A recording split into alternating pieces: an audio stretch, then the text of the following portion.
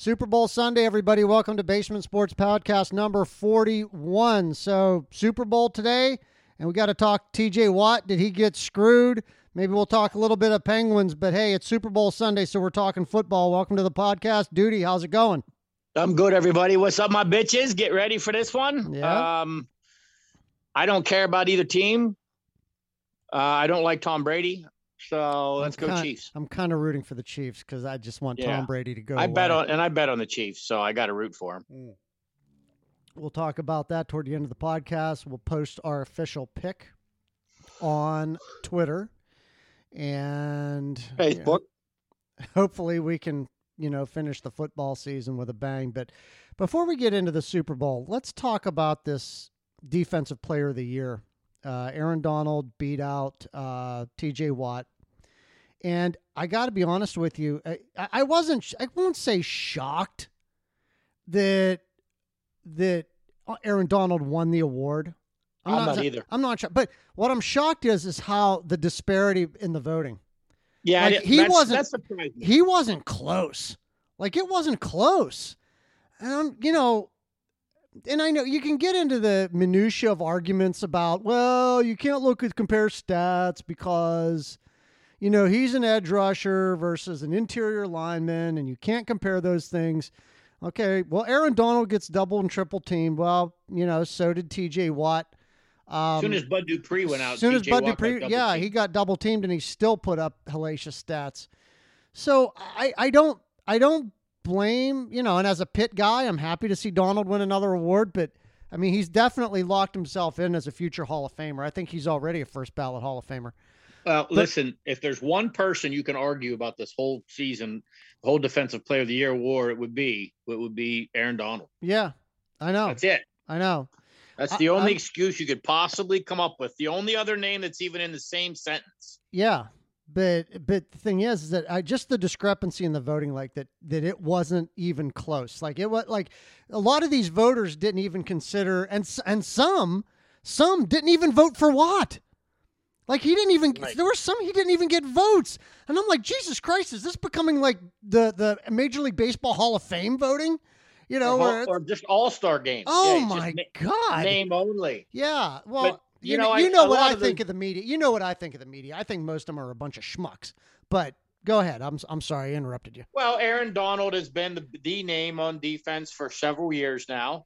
Yep. They're on the West Coast. I don't know where the voters are spread out, but how many of the people in LA watch a Pittsburgh game at 11 o'clock in the morning or 10 o'clock in the morning? So I don't know, but Aaron Donald is unblockable. Yeah. Watt's unblockable.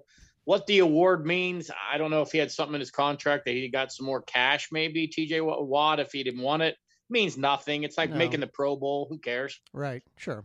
So I don't have a problem with it. If it would have been anybody other than Donald, I'd have a real problem. The only thing they do with that is they act like with that in the Pro Bowls is they can say when it comes contract time, hey, I was the Defensive Player of the Year. I've been to this many Pro Bowls, blah, blah, blah. That's all it really is. They should lock him up regardless. No shit. Yeah, absolutely. I mean, and then that comes into the discussion about, about Bud Dupree and what they're going to do with Dupree. I still think even with the injury, they're not going to be able to afford him. They don't have the cap room. No, they don't have the cap room. And you know what? I'm not disappointed in Alex Highsmith. I'm really not. For a rookie season, I think Alex Highsmith had a better rookie season than Bud Dupree had a rookie season. I really do. Well, I don't remember Dupree's rookie season as much. I just know that when he's not playing for a contract, he didn't play nearly as well. Right. Now, the injury may let Dupree come back at a cheaper price. For a year. Maybe. Yeah, maybe a year. Maybe one more. Right. But again, I don't expect Juju to be back. When it comes down to the salary cap, did they waive Connor? No, he's still there. He's going to be gone. Yeah, he's going to be. I mean, they can't waive him because he doesn't have a contract. So it's he's an unrestricted free agent. He's unrestricted. He's not going to get signed. And then they're up against the cap. So unless Ben realizes that maybe he can retire and save him $20 million, then you might get Dupree back. Right. So let's look at this. So let's look at Bud Dupree's rookie season. Okay. He had 26 tackles, nine assisted tackles, 4 sacks, no interceptions, and for 0 return. Okay. So how many games? Did it say how many games he played in? Let me dig into that a little harder. Hold on. I'm just wondering because he only had 26 tackles. So I'm guessing he didn't play more than 10 games. Yeah. Let me see here. So he played in 16 games his rookie year. All right. So 26 tackles, horrible. Yeah. We don't know how many snaps he actually played, but let me see if I can pull that up here. Games. He played in 16 games. He started 5. All right. That's it. So 16 games, started 5. We don't have the number of snaps, but 26 combined tackles, 17 solo tackles, 9 assists, 4 tackles for loss, 6 quarterback hits, okay, and 4 sacks. So let me go over to Alex Highsmith.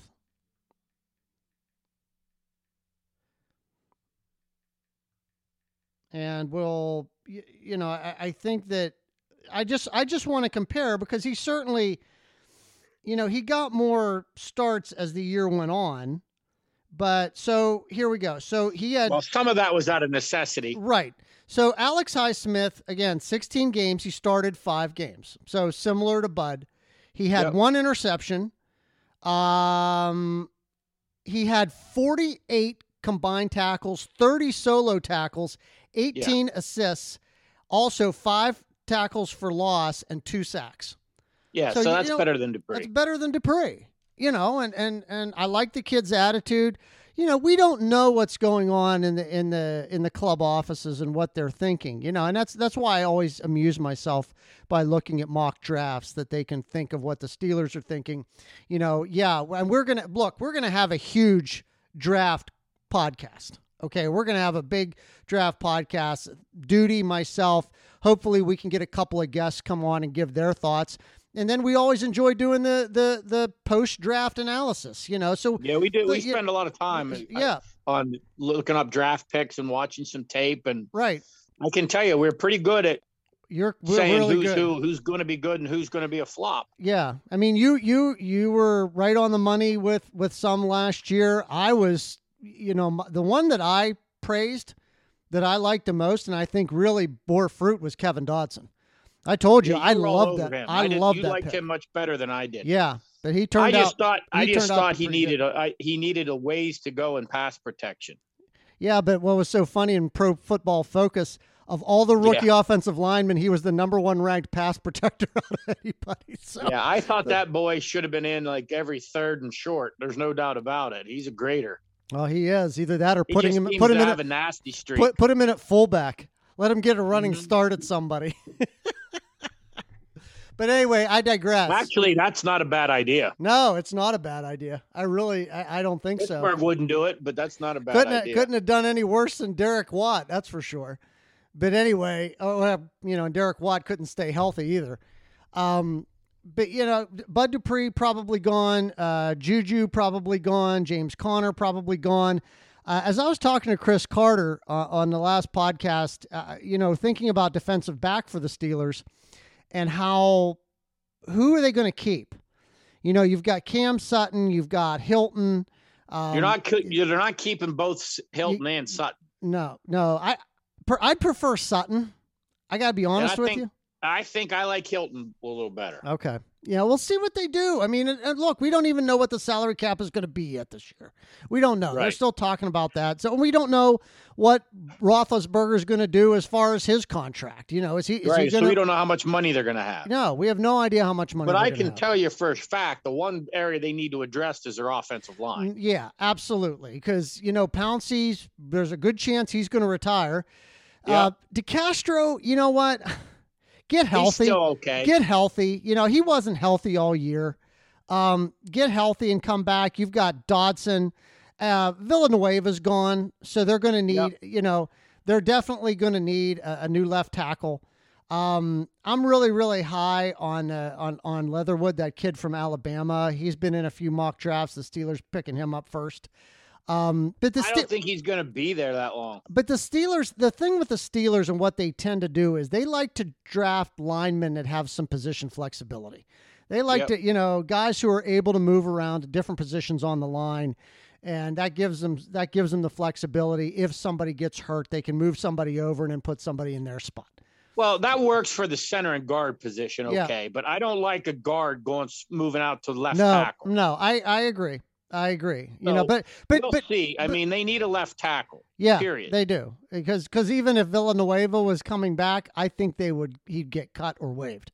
I don't think. And I think there's only going to be as far as what I've seen so far before the combine. I only like the kid from Oregon will be a top 5 pick. Yeah, and that kid from Alabama. Right.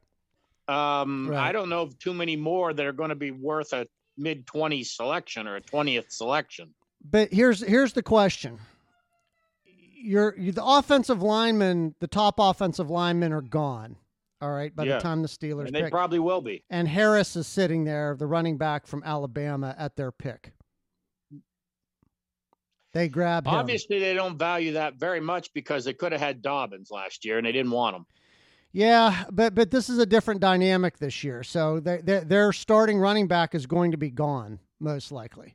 So I don't know, I don't know how much they trust McFarland and they did draft one last year. I honestly, what I'd like to see them do is eliminate that by signing a decent free agent.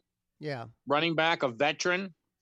And share the workload. Get some veteran that can help in pass protection. Right. He might not be the best catcher out of the backfield, but get somebody that's good that can pick up blitzes. He's been doing it for years. Right. Split the carries between him and McFarland and the kid from Kentucky that you like that I don't. But I mean that's what they're going to do. You don't need a bell cow. No, but I don't think Benny Snell can be. I don't think he can be an every down back. I don't either. That's what I'm saying. Sign another free agent until you get hurt. If you want to take one in the 7th round, maybe a speed guy or a guy that's just strictly a pass catcher, come in and play third down. I think you go running back by committee, but I don't see them drafting a running back, even one as good as him, a kid out of Alabama. I don't see him drafting him in the first round. The thing that I read about, and I saw the review on him, and what might be really, really attractive to the Steelers about him, 2 things. Number 1, he's pretty decent out of the backfield as far as catching passes. And number 2, the review on him is that he is way ahead of a normal running back when it comes to pass protection. He's pretty damn good. That's what they need with Statue Ben. That's what they need, because Ben, if he comes back for this year, and I think he is, I do too. He's not moving, and it's going to be interesting. I mean, there's so much shit that's going on. Now you have Matt Canada as their offensive coordinator, and there's been a lot of changes in the coaching staff. Butler is going year by year on defense, so I'm curious as to what's going to happen, because from what has been reported, when the Steelers were having their success, they were running a lot more of Matt Canada's ideas. And then Ben got tired of it, and he didn't want to run it anymore. And then they went back to what they were doing before. And now you're thinking, okay, so how is this relationship going to go now that Ben's boy, Fichtner, is gone and the offensive coordinator is Matt Canada? Is Ben going to do the typical shit that he always does? Is like he's going to have a call, he's going to go up to the line and change it. Yes. And go back to the same shit that he always does. Yep, he is. He absolutely is. Why change now? It's his last year. Right. But on defense, on defense, the Steelers, possibly, as you mentioned, maybe Bud Dupree signs for another year. If not, you've got Alex Highsmith on the outside. Also, Devin Bush is going to be back on the inside, but is Vince Williams going to be back? There's going to be some moving parts, but I think the core of the defense that gave them success, you've got Watt, you still have Joe Hayden, you've got Steven Nelson. The core of that defense is still intact, but what killed the Steelers this year really was their offense, and they've got to make some significant changes along the offensive line. They've got to be able to run the ball. And injuries on defense. Yeah.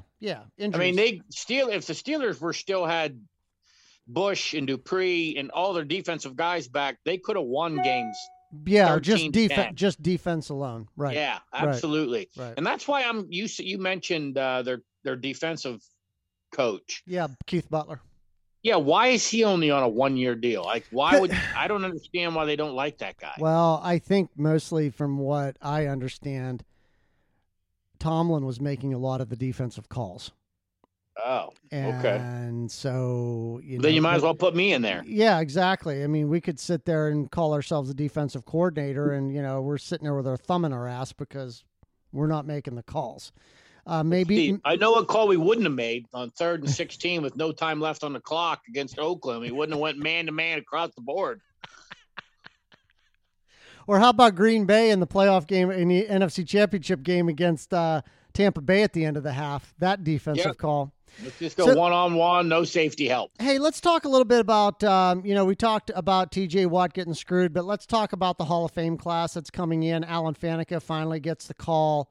Drew Pearson. Drew Pearson gets the call. And that one's another one that's way overdue. Look, those two players right there, I wouldn't be bothered if they both went, yeah, you know what, we're not going. We should have been in 10 years after ago. What happened. Yeah, after what happened. But also, thanks, douchebags, put the plaque in there, but I'm not going. I think that too, and I know a lot of Steeler fans and a lot of Steeler historians were really happy to see Bill Nunn get in finally posthumously because when you look back, I love watching some of those documentaries on NFL Network and hearing about the Steelers of the 70s and how really Bill Nunn, as the scout, was the one that went to these small black-only colleges and pulled players like Donnie Shell, like Mel Blount, like Joe Green, he was the first guy. They didn't have a Senior Bowl back then. Yeah. So he was the first guy that did like every coach in the league does now. Right. He did that. He went to every conference, like every Division 1, 2, and 3 game. That most people just went and saw the SEC or the Big Ten or whatever you want to say about it, or USC kids. Yeah. That guy was the first guy to go scout, like you said, smaller Division 3 schools or just predominantly all black schools, but he actually did a scouting combine like they do now, way back in the 70s. Well, I remember when I was a kid, I had this book my dad got me, and it was like for a particular year, all the players of the NFL, and you could look at their profiles and read all this stuff. And I remember back then looking at the profiles of all these Steelers, and I look at the school that they went to, and I'm like, huh? What's that's not Alabama. That's not Notre Dame. That's not Penn State. It's like these schools I had never heard of, like Pittsburgh Culinary Institute. Yeah, like Tennessee A&T&N or some these small schools. But these players turned out to be Hall of Famers, and if nobody has seen the football life of Joe Green, do yourself a favor, pull it up on YouTube and watch it, because it's just. It's great. It's great television seeing the backstory of Joe Green and where he came from. And I got to tell you, he earned that nickname, Mean Joe Green. He was nasty on the offense, on the defensive line. He really was. Yeah. And the only thing that bothers me about these Hall of Fame horse shit is they wait so long. I mean, there's no reason they couldn't have put Nunnally in before he died. Yeah, I know. And Bill Nunn was so way overdue. Overdue. Even like, why? How the hell is Drew Pearson and Faneca not in already? If they'd had a heart attack and died 2 years ago, they wouldn't have known it. Yeah, Drew Pearson. I remember watching Drew Pearson as a kid. There was nobody like that. Here's what I think about with Hall of Famers. And again, look, granted, you're going to have the stats. You're going to have the stats. But if you look back and read the records and watch tape, even look at old interviews. When you're a player that the opposing coach has to game plan around, okay, that is a step up, So Drew Pearson, a defense had to game plan around him, and making sure that you stop. I'm going to tell you right now, and I don't know this for sure, and you might be able to look it up. I think Drew Pearson has better stats than Lynn Swann for his career. Oh, he does. I don't even have to look that up. I don't have Not to even look that close up. in my book. But Lynn Swann made some circus catches, and he did it in the Super Bowls. He did it in the playoffs when it counted. But Drew Pearson was uncoverable for many years. So let's go through these real quick. So Lynn Swann, all right.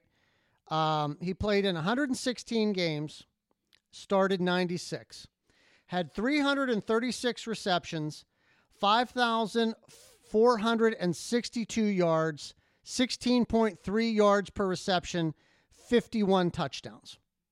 Okay, we'll just try to keep that in our head as best we can.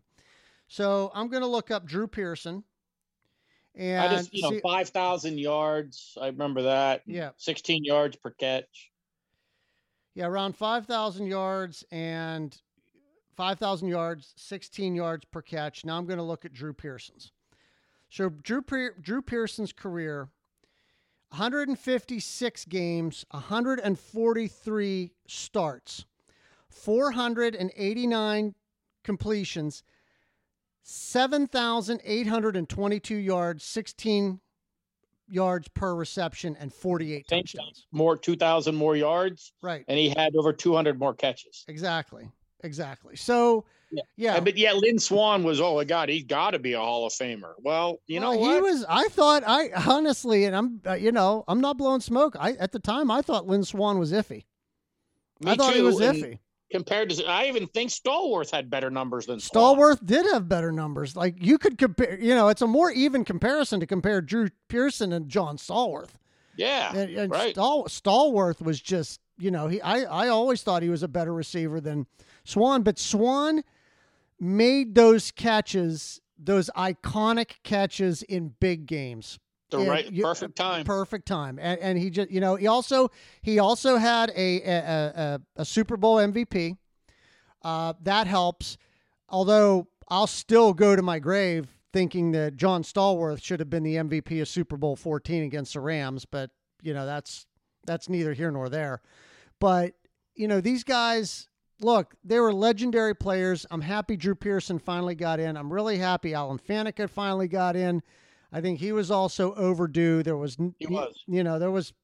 was just absolutely dominant when he was in there. And when you have a guy like Ray Lewis coming out and saying that it's a crime that Alan Faneca wasn't in the Hall of Fame, because Ray Lewis always said, I hated facing Alan Faneca.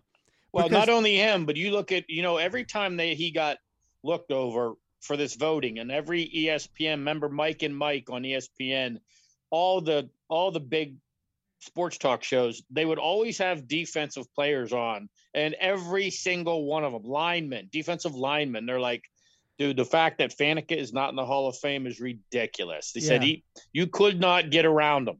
Right. Once he got his hands on you, you're done. Yeah. You couldn't bull rush him. You couldn't get around him. Yep. He said you could not get by the guy. And they were doing, he's been on local radio, and they've been doing some interviews with Alan Faneca. And there was a quote, I'm paraphrasing the quote here, but on that 75-yard touchdown run by Willie Parker in the Super Bowl against the Seahawks, Faneca said, I knew we had them. I finished my block as quickly as I could so I could turn around and watch him take it to the house. Like, he knew. Like, when you play the game that long, when a snap and you start into your play, you have a feeling what's going to happen. And he said, I turned around as fast as I could because I wanted to watch him go. Yep. But, congratulations to all the Hall of Fame nominees. They're going to combine this year's nominees with last year's. God only knows if there's going to be a Hall of Fame game. God only knows if there's going to be a preseason. But lots of Steelers: Bill Cowher, Donnie Shell, Alan Faneca, and Bill Nunn going in for the next induction ceremony. So that ought to be a lot of fun. To join another bunch of Steelers already in. Yeah, a bunch. And for your Cowboys, Drew Pearson joining a bunch of Cowboys. There's a bunch of both teams. There's no doubt. A lot of Niners. Yep, absolutely. So, we'll have that to look forward to after the Super Bowl. We'll already be into the off season. What's going to happen with free agency? Who's going to sign where?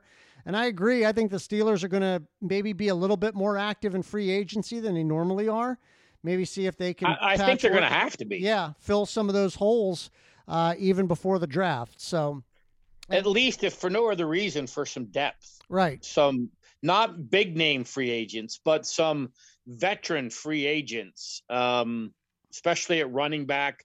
I wouldn't be shocked if they signed a swing tackle. Right.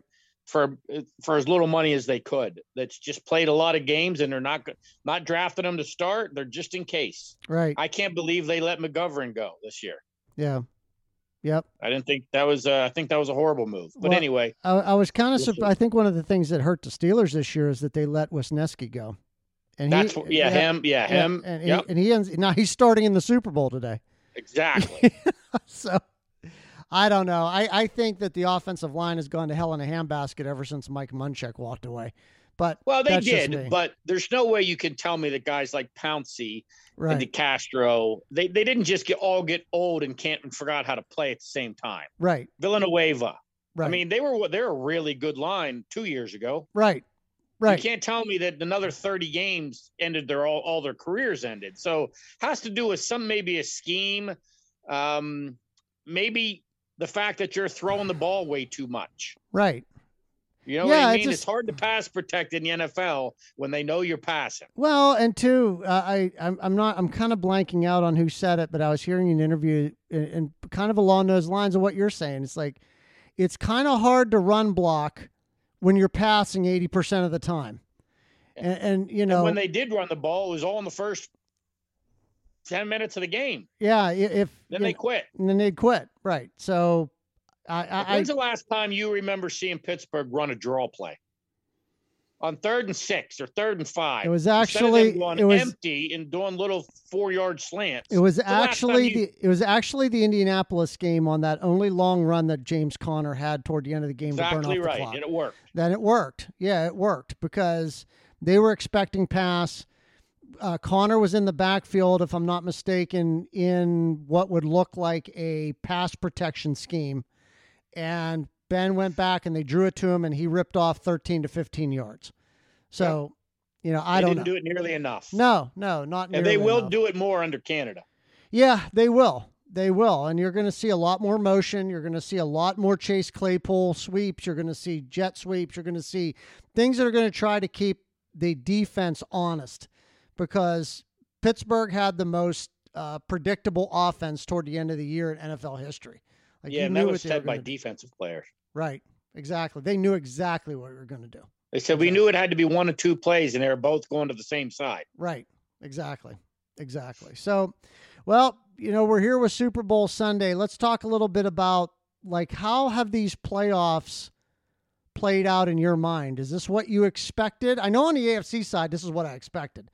But yes, except for I didn't think Tampa could beat Green Bay in Green Bay. Yeah.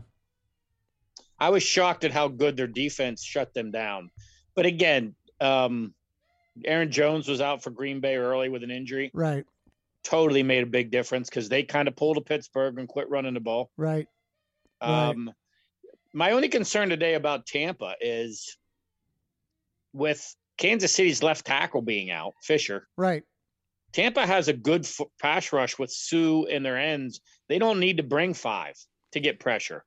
Yeah. So the trick is going to be when you rush Kansas City, are you going to do it controlled rush where you keep them in the pocket, or are you going to come flying off the end where Mahomes steps up, gets outside, and throws it either hand? That's the thing with Mahomes being able to extend plays. And that's why I'm picking the Chiefs. Yeah. I think he's going to have a tough time. I think it's going to be low scoring at first. And remember, these two teams played already once this year. Right. And there is nobody, and I mean nobody, on Tampa's defense that could guard Hill. Nobody. No, there's no one. He damn near had 200 yards. Are there safeties back for this game? Both of them? Okay. Because I knew they were hurt, and there was some question about that. And but when you've got Kelce, he had 186 yards receiving. Yeah. Right. So, and I don't think he had many big bombs like 80-yard touchdowns. He just 15, 20-yardered them to death. Right. Exactly.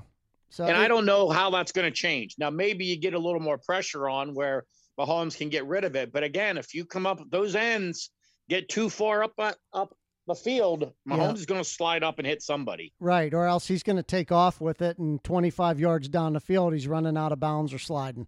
Now, I do expect them to try to double team Hill a little more this game because he had such a big game last time. Right. Good for you. Can't double him and Kelsey. Right. Exactly. And Kelsey, I think Kelsey's going to have a big game. And if you do try to take them both out, you know what happens? That means your linebackers, there's nobody to get the dump down to Clyde Edwards-Helaire or whoever else he's dumping it down with. Right. Yeah, I think Tampa's going to shock some people about keeping it close, but I don't think there's any way they win this game, and I don't know if there's any way they keep it within, I'm going to say, double digits. I think Kansas City wins by 13 or more. Teams that were in the playoffs that you looked at in their performance and you said, yeah, this team's going to be back next year in the next couple of years, and they might be a team that eventually could beat a Kansas City or beat a Tampa Bay or end up representing their conference in the Super Bowl. Was there any? Buffalo. Yeah, I was thinking along the same lines. Buffalo. I think now there's some good teams that are a couple players away, or maybe some growth from their quarterbacks. You got to watch Miami. Mm-hmm. Miami's got a lot of good talent on their team with a young quarterback that doesn't get it yet. Right. The Titans are close. The way they coach, the way they run the ball, mm-hmm. and then play action pass. Green Bay is going to be good as long as Rodgers is there. Right. So, again, it's not easy getting to the Super Bowl. What about the AFC North, Baltimore and Cleveland? Like what, I don't. I think Cleveland had a year for the ages this year. I think they outperformed I don't think they're as good as their record was or as far as they went. I think they both have flaws. I think mm-hmm. Cleveland is good if they're leading the game where they can play action pass. He's no good if he's not. And Baltimore, if they get behind, you can't let him pass 30 times in a game. Right. So they both have flaws. You can beat them both. Where does Deshaun Watson end up? I think he stays in Houston simply because they're not going to trade him. I don't think he's going to be happy about it. Yeah. But the next one's going to be Carson Wentz is going to be dealt. Right.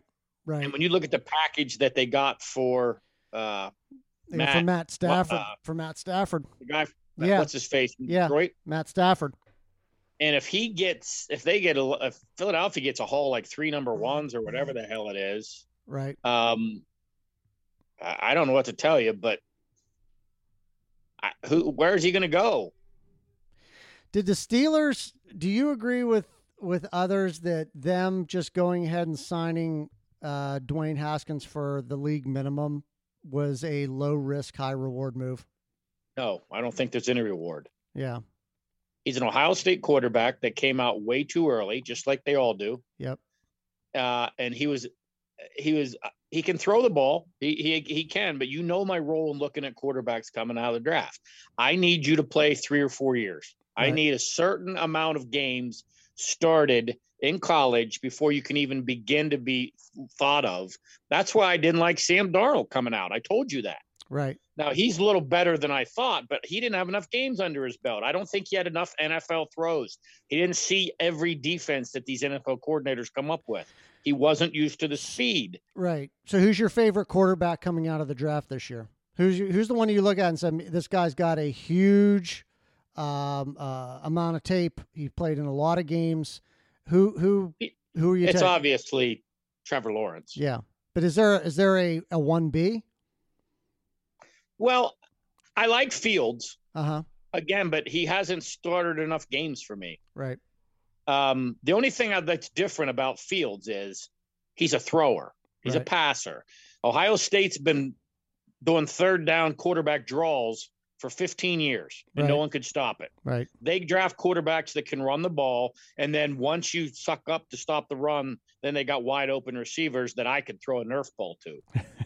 That's what they've left, and they've always had NFL offensive linemen to protect them. Right. And good running backs, Ezekiel Elliott, then Dobbins, and they just keep reloading at running back. That's fine. It's all fine and dandy. The difference is Fields is he's not the quarterback draw guy that they've had. He actually, throws the ball down the field. Right. Right. And I like him. I like his decision making. You just look at the game that again that he played the last couple playoff games. The kid plays hurt. That kid shouldn't even have been playing the second half of that game. Right.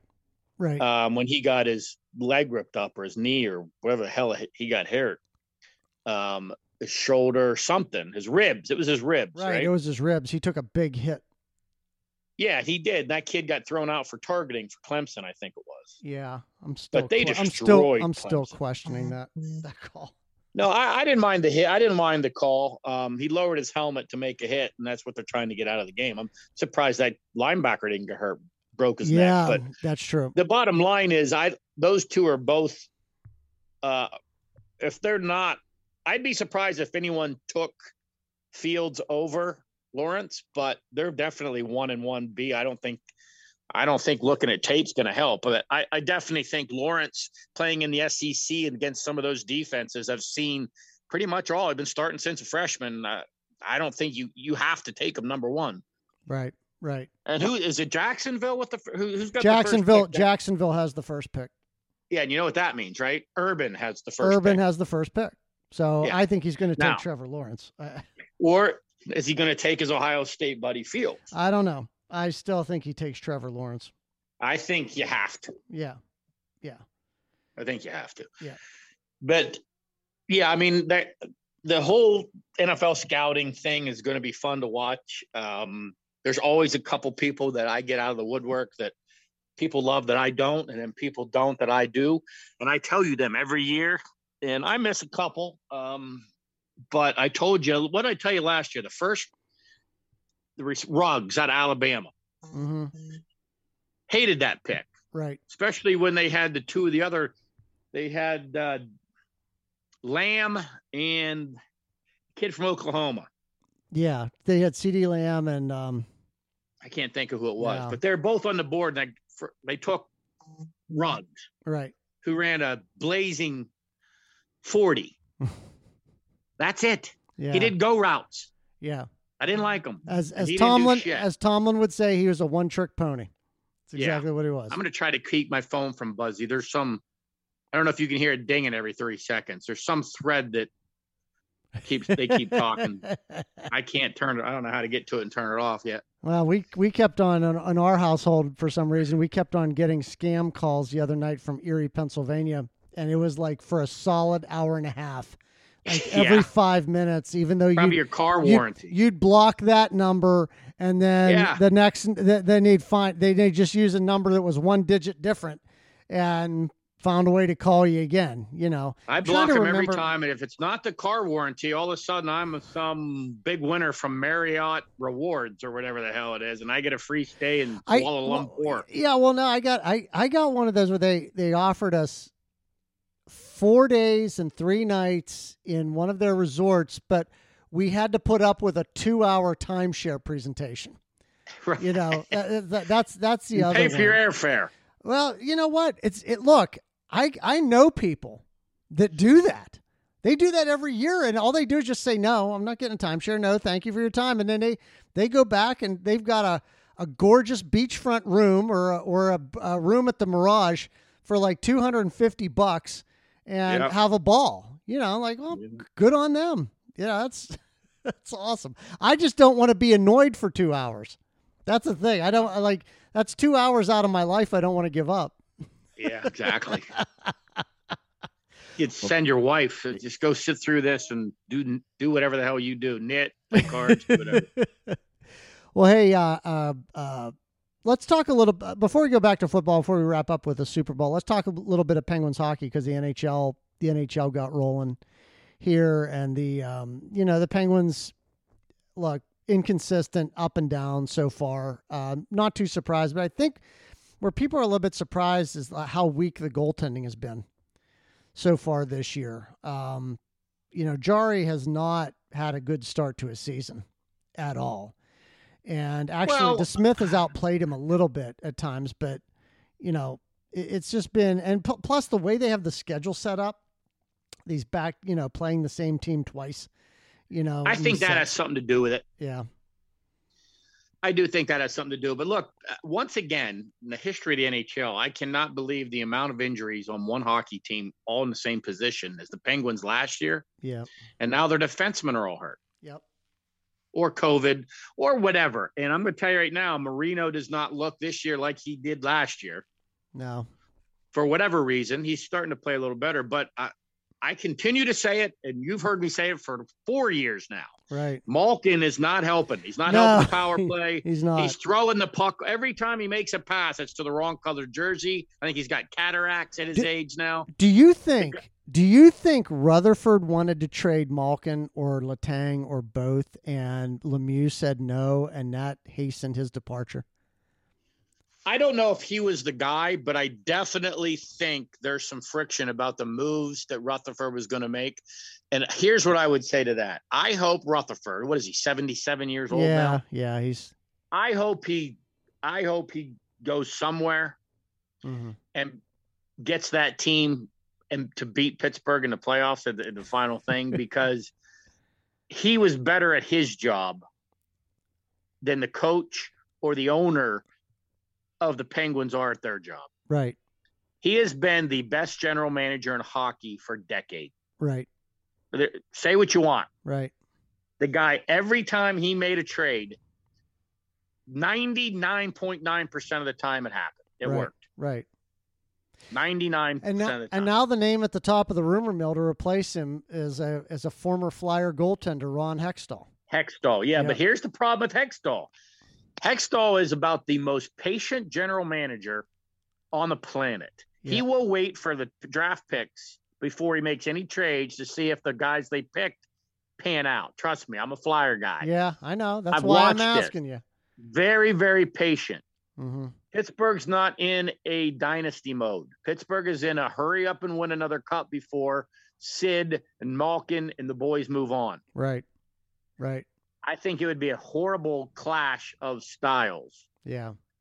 To hire Hextall, just because he's so patient. Rutherford would trade his wife and kids for the summer if he could have one good weekend with a stripper. I'm telling you, the guy, he knew what he was doing. He knew what the Penguins needed. He understood the right-handed defenseman, the left-handed defenseman. Right. He understood where you needed the speed. He understood these are the same guy. Let's get rid of the one with a higher contract and bring this kid up. It's the same player. I'll take the less money to save on salary cap so we can go get somebody at the break. Right. I don't think Pittsburgh's good enough to win the cup this year. No. But I certainly think they're a playoff team. And I think they're being stubborn by keeping Malkin on the power play. I didn't look at the plus minuses. I don't look at any of that stuff. But all I can tell you is when I watch the game, I see more bad passes and lackluster performance from Malkin than I do good hockey plays from Malkin. Right. And also, I don't think Sid's playing. He's not playing great. No, he's not. But you mentioned it. The way they got the schedule set up, it's might take teams a while to get used to. And going back to Jarry, I think the Penguins made the right move in trading off Matt Murray, because if you look at Murray's stats so far with the Senators this year, 9 games played, he's 2-5 with a 4.10 goals against average. So, now granted, you could say, well, the Senators are a dumpster fire, and, maybe he doesn't have any defensemen in front of him that are giving him any help. I got news for you. The defensemen for the Penguins aren't doing any favors to Jarry or to Smith either. They're not. So, I was watching the game, the Islanders game the other night, and Jesus, the defensemen aren't even trying to clear guys out in front of the net. And you had Islanders just parking their ass right in front of your goaltender. And what's going to happen? They're going to give up goals. There's only so much a goaltender can do. So I would love to have Jim Rutherford on the podcast to interview him, to really ask him and get some truth serum in him why he thought he needed to get rid of Hornquist. Because that net front presence, they didn't replace that net front presence that they had with him. And no, he's having a hell of a season so far, you know. Yeah, I don't know. Maybe change of scenery helps Hornquist. Yeah. I don't know either, but they like the kid. Who's the real skinny kid that they brought up? Kapanen. What? Oh, no, that was the guy they brought back. They brought back Kapanen. Yeah, that's the 3-name kid, the young kid. Yeah, he's a defenseman. He's a defenseman. Yes. Yeah. Yeah, I think they expected a lot from that kid, and they thought they had some expendable people back there. But and I honestly, I don't think he's played badly now that he's been playing up there. But I don't think you can have subpar performances from both Sid, Malkin, and their defenseman Marino, right, all at the same time and expect to be, tied for first place. But Pierre-Olivier Smith. Joseph. Pierre-Olivier Joseph. Yeah. Pierre Joseph. Yeah. That's it. He's the guy. So I think he's going to be good. I do too. I think he's going to be really good. So I don't know. As the season goes, they might gel a little bit. I think they're still juggling lineups, except for the spot where they should juggle it, which is on the power play. Right. Because when you're doing this back-to-back games and you play the Flyers 2 in a row, then you turn around and play the Islanders and the Rangers and the Capitals 2 away, you're going to get more penalties because people are going to get frustrated playing against guys and teams they don't like. So this year, more than any, you have to have a power play and be able to kill the power play, because people, when you play the same people and you don't like that team, like the Flyers, there's going to be more penalties than there usually is, because, my God, you just saw them last game. And you got that when the guy pissed you off in the first game and he's coming back 2 nights later, right? You're still mad at him. Well, in their division right now, no surprise, the Bruins are in first place with 18 points, followed by the Flyers with 16, the Capitals with 15, and then the Penguins with 11.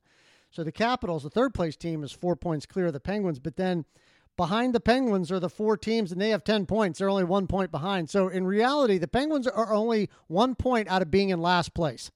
Yes. And they have a 500 record. So, and look, even those teams behind them, the Devils, the Islanders, the Rangers, and the Sabres, Islanders, Rangers, and Sabres have 1 less game than the Penguins do. The Devils have 2 less games than the Penguins do. And they were supposed to play the Penguins 2 games here, but COVID hit the Devils, and they had to postpone those games. So, who the hell knows how this is going to play out? I think this is going to be another screwy season like what we had last year. And, for a team like you mentioned, the Penguins, who are in kind of win now mode because Sid and Malkin and Letang aren't getting any younger.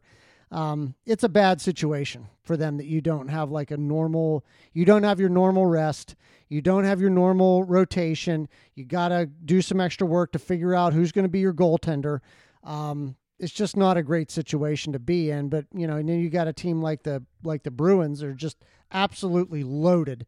Even without Zdeno Chara, and they're just mowing along. Although the Penguins did get 2 points out of that 2-game series with Boston, still this new division, the way they have it lined up, is kind of a murderer's row to have to it play is against. And it's the toughest one. But when you watch Boston play, you can count on one hand how many bad passes they have in the entire game. Yep.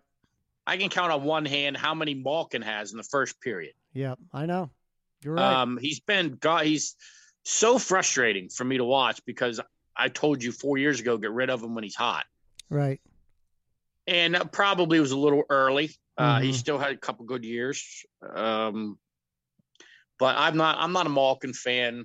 You know that. Right. He just continued to infuriate me trying to watch him play. So we have a few minutes. I have a little bit of a rant here, because I'm beginning to wonder, after watching the signings of the Dodgers and the other richest teams in baseball, and looking at the Pirates, who are going to have a annual payroll, I think, of less than $40 million. Yeah, it's 30 something. It's 38 million, right? They're saying probably will hit around 38. But when you now have the Dodgers that are paying players more for one season than the Pirates are paying for their whole team. I'm sorry, man. And people can write and say, you're just bitching because you have a small market team. I'm sorry. The system's broken. I used to love baseball. I loved baseball, and I don't love it as much anymore because it's unwatchable. And how, what's the Dodgers? Is it $238 million or something like that? Their payroll is this year. I mean, it's just, how are you supposed to compete against that? Well, I definitely think you need some type of cap, but more importantly, I think you need a floor. Yeah, I agree. I think you need to sign, you got to have a $50 million payroll, blah, blah, blah. I don't know what the number would be, and I don't know how they would roll it, because then you have to sign somebody that's no good, who had a shitty contract 2 years ago with some other team. I don't know the answer. All I know is when you look at the Dodgers starting 5 pitching staff, now that they have Trevor Bauer. Bauer, and you got Kershaw. Good God. And Kershaw will probably be their 4th starter this year. Yeah, exactly. So baseball's broke. It's been broke for several years. Right. I was surprised to see he's at the payroll for that Trevor Bauer just got. His salary is more than 3 teams, and one of them was the Indians. Yeah. I was shocked because they're still competitive. Right. Although they're getting rid of Lindor. But sometimes I look back on those 3 years that the Pirates made the wild card. And I think what really happened was they kind of got lucky, where they didn't really change what they did. But, some of these players that they drafted and who drafted before Huntington came on board, they panned out. Andrew McCutchen was a superstar. Sterling Marte had good years. You had Polanco Pedro Alvarez. Was good Polanco early on was good. You had a pretty solid pitching staff. But it really showed Pirates are only able to go so far. And what really showed to me is that ownership and management did not make the blockbuster trade to really get them over the top. Now, speaking of trades, and now that Chris Archer has re-signed with the Tampa Bay Rays, I was going to say Archer was a big blockbuster trade. Yeah, and I will tell you this: I am putting it down right now. Mark it down. That is not the worst trade in baseball history.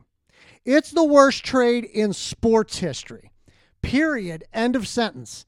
And I don't know if there's any more close except for when Babe Ruth, that's close. But I don't even know how close that. But I'll say this: maybe when Babe Ruth was traded from the Red Sox to the Yankees for the rights to a Broadway play or a musical or whatever that was. Broadway musical and a steak dinner. Yeah, exactly. Maybe that was the worst trade. But in modern times, in modern baseball for sure, that was absolutely by far the worst trade in baseball history. By far. I mean, as it turns out, it might be. But I remember there was a lot of people in Pittsburgh that were happy at the time. I wasn't. I wasn't. I wasn't. A lot of people were. Chris Archer was the biggest name out there. Yeah, but you know what? For what if they told me you can get Chris Archer, but you have to give up this, I'd have said no freaking way, no way. That was Meadows and the pitcher. Yeah. Gorgelani. What the hell was his name? No, it was the hard throwing. Yeah. Hold on one second. I'll pull it up. Because there were a lot of. Austin Meadows. That was. But like remember, Clint Hurdle wouldn't play him anyway. Right. Clint Hurdle put him on the bench after 5 games, and he looked great. Yeah. Played good defense, fast as shit, hit the ball. Clint Hurdle put him back on the bench as a pinch hitter. Yeah, it was okay. So they sent Tyler Glasnow and Austin Glasnow, who's just pitching unbelievable, and Austin Meadows, who became an all-star. And now the guy that they traded him for is back on that team. Because the Pirates released him because they didn't want to pay him. And that's what this all comes down to. Like they unloaded, they brought in new management, but it's the same process. They're unloading everybody that cost them more than a dime. Okay. And my point was that I posted on Twitter, I'm like, why don't you give yourself the lowest payroll in history? Why don't you just go ahead and waive all of these players and bring your single A players up on league minimums and play them for the year? What the hell's the difference? Probably got the same amount of wins. Well, and this is what I don't understand. I don't get it. Doesn't Major League Baseball look at the books and say, hey, Bob Nutting, through sharing, through revenue sharing, through the luxury tax and all this bullshit, you're getting this much money from us, and this is the amount of money you're spending, and this is the amount of money you're pocketing. And doesn't there come a time when Major League Baseball steps in and says, no, they did it with the Marlins back in the day. They forced them to sell, but yeah, it's not going to happen. What naked pictures does Bob Nutting have of people in Major League Baseball? I don't know, but you can't tell any business owner how to run his business. Really. I get it, but that's why baseball is broken. Because when you're been broken. Yeah, and when you're in the NFL, you have a salary cap, right? In the NHL, you have a salary cap. So I think about NFL teams that can go from worst to first in a year if they make the right moves. Because what it does is it challenges your management to make the right moves, or else you're screwed. Okay, and then you like the movie Moneyball. Exactly. You got to get the right first baseman that's making less than $3 million a year. Exactly. Even if it's Scott Hatteberg who can't throw anymore. So, right. Which, by the way, if anybody hasn't seen that movie, that's a great movie. And I've watched some speeches of Billy Beanes, and he was really, really impressive. But the A's reacted to the environment of baseball as they should have. And they're still a small market team.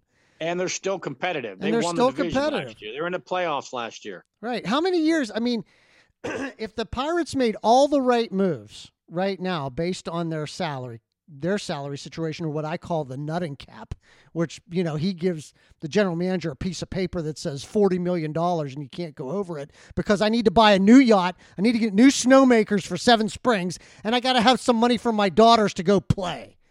So besides that, like, if the Pirates can make the moves, can they get into a window where they win 2 or 3 years in a row again? Sure, I guess. But no. Yeah, I don't know. I mean, they're devoid of talent. How many years would it take? That's the thing. If he had to start now and he made all the right moves, it's going to take several years. 6, 7. Yeah. I mean, the kids that he got in these trades for Bell and, getting rid of some of their higher price guys that they could, it's going to take them. They're all young. It's going to take them 3-4 years to get through the system. Yeah, and even if they draft they all have to hit. If they draft the number 1 pitcher in the draft this year, okay, how many years is it going to take him to move up? The Pirates, 2, 3. The Pirates love to hold on to these guys in minor leagues so they get more years of control. They like to keep them for 5. Right, yep. Exactly. So I'm done. So here we are, Super Bowl Sunday, Tampa Bay Buccaneers, Kansas City Chiefs. The spread's still 3? Yes. Okay. Chiefs by 3. That's my official pick. I bet it, so I'm allowed to say it. All right. We'll be posting that on our Twitter page, Basement Sports Podcast. So we're picking the Chiefs. We're laying the 3.